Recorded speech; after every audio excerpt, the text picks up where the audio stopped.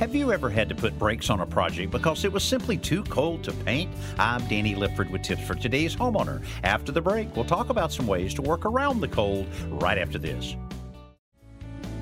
Most paints require an ambient air temperature of around 50 degrees to properly cure, and that can easily stall projects this time of the year.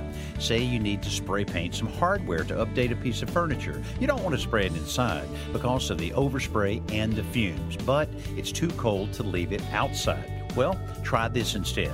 Set the hardware up on a scrap piece of plywood in a warm space. Once the spray can is shaken, move the plywood outside and quickly spray the work. Then move the plywood back into a heated space. The overspray and most of the fumes are left outside while the paint on the finished piece can properly cure in the warmer temperatures. I'm Danny Lipford with Tips for Today's Homeowner.